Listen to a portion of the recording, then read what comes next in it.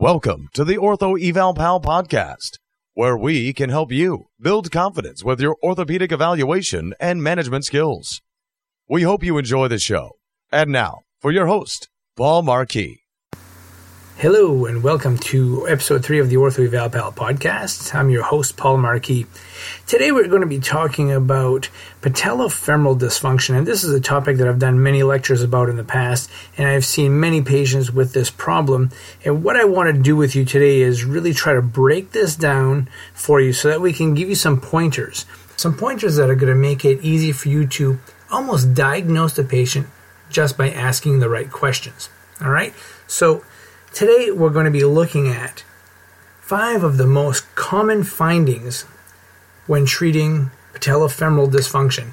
Now, one of the things that was difficult for me to do today was try to figure out, what am I going to talk about? What is my topic going to be? And as always, just when I'm ready to give a course, give a lecture, maybe a little 1-hour CME, do a little hands-on something, I come across content. I come across patients with a bunch of diagnoses related around the same thing, and then I make my decision. So this is what happened this week. I saw a patient with arthritis, patella-femoral dysfunction, an ACL tear, a lateral meniscus tear, and I thought to myself, well, what a better time than now to be talking about the knee. So we're going to be starting a whole series on the knee, and that is going to occur over the next month to 2 months. We're going to have this on our bi-weekly podcast. And today we're going to start talking about patella-femoral dysfunction. Now, I know some of you are thinking patella-femoral dysfunction can be quite difficult to try to talk about and show, and it's very, very difficult to treat. And I find that patella-femoral dysfunction is probably one of the most difficult knee problems out there. But what I'm going to do is I'm going to really break this down for you. We're going to talk about the 5 most common findings, talk to you about what questions to ask, and then we'll talk a little bit about how you manage these. Now, in future episodes, we'll be talking about other knee problems, and some of these questions that you ask are going to overlap. So what you should do is, at the end of this podcast, you should go over to our website at www.orthoevalpal.com and download our patella-femoral dysfunction PDF. It's going to be a little cheat sheet that you can keep in your office to look at, to take a peek, see if those common findings are similar to what your patient has, and that'll help to get you to a diagnosis and then to a treatment plan. So, first thing we're going to talk about is who most commonly gets these. Now, number 1, it's going to be your teenage females. Now, it's not always teenage females, but most commonly. And what happens is, as the pelvis starts to widen, the knees start to buckle inward a little bit, you increase this angle, which we call the Q angle, and we're going to show demonstrations in webinars on what the Q angle is, how you find it, and how it can give you a lot of information about how a person's knee functions. So, teenage females, number 1. The next thing you want to ask is, did you have a slow onset, or was there some sort of a mechanism of injury? Usually, people with patella-femoral dysfunction don't have a specific mechanism of injury. This just kind of comes on over time. Next question I always ask is, do you have pain with stairs, kneeling, or squatting?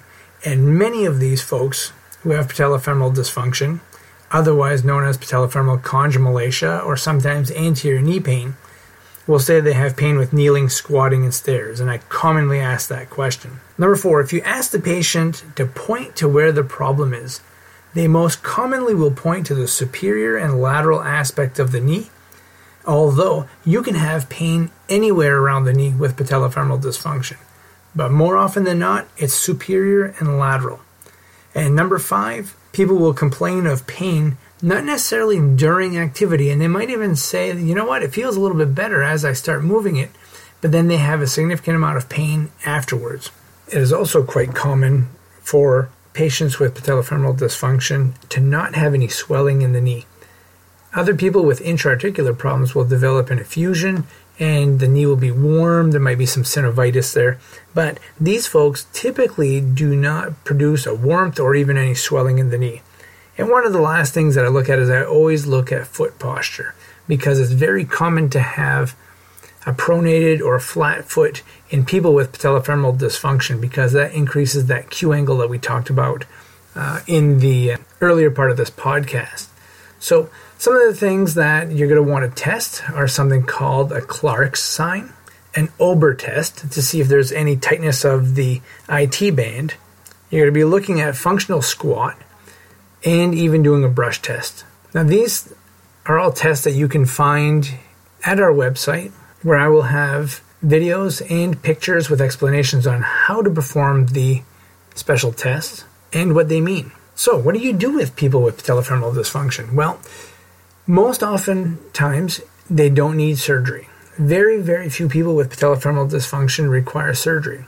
So the first thing that I would recommend is to start them in a course of physical therapy to help optimize their strength, to do a gait evaluation, look at deficiencies that they may have like hip weakness, core weakness, which puts a person at high risk of patellofemoral dysfunction, and look at maybe sport modification and workout modification. I always like to put a strong emphasis on protecting the patellofemoral joint by avoiding deep squatting and hard accelerations and decelerations with sport activities. And I like to put these folks into orthotics. They don't need to necessarily be custom orthotics, but even a temporary orthotic is fine. Something that will help support the arch and stabilize the heel. Now you're also probably wondering if diagnostic imaging is necessary with people with patellofemoral dysfunction. And I don't generally encourage that at first. I might consider having diagnostic imaging such as X-rays or MRIs only if somebody has had patellofemoral dysfunction for a long time and has gone through an aggressive course of therapy with the use of braces, orthotics, full flexibility program, and multi-directional hip strengthening. So if I have to leave you with one thing today about patellofemoral dysfunction, it's don't get discouraged. Be patient when treating patellofemoral dysfunction, and make sure that you educate your patients on the importance of being patient. Please feel free to go to our website at www.orthoevalpal.com and ask any question you may have about patellofemoral dysfunction. And you'll see as you get to our website, we are going to have all kinds of information about different knee disorders that you can ask questions on. You'll do some learning on. My name is Paul Marquis, and thanks for listening to the OrthoEvalPal podcast. Have a great day. We hope you've enjoyed the show. For some more awesome content, go to orthoevalpal.com. Can't wait to see you there.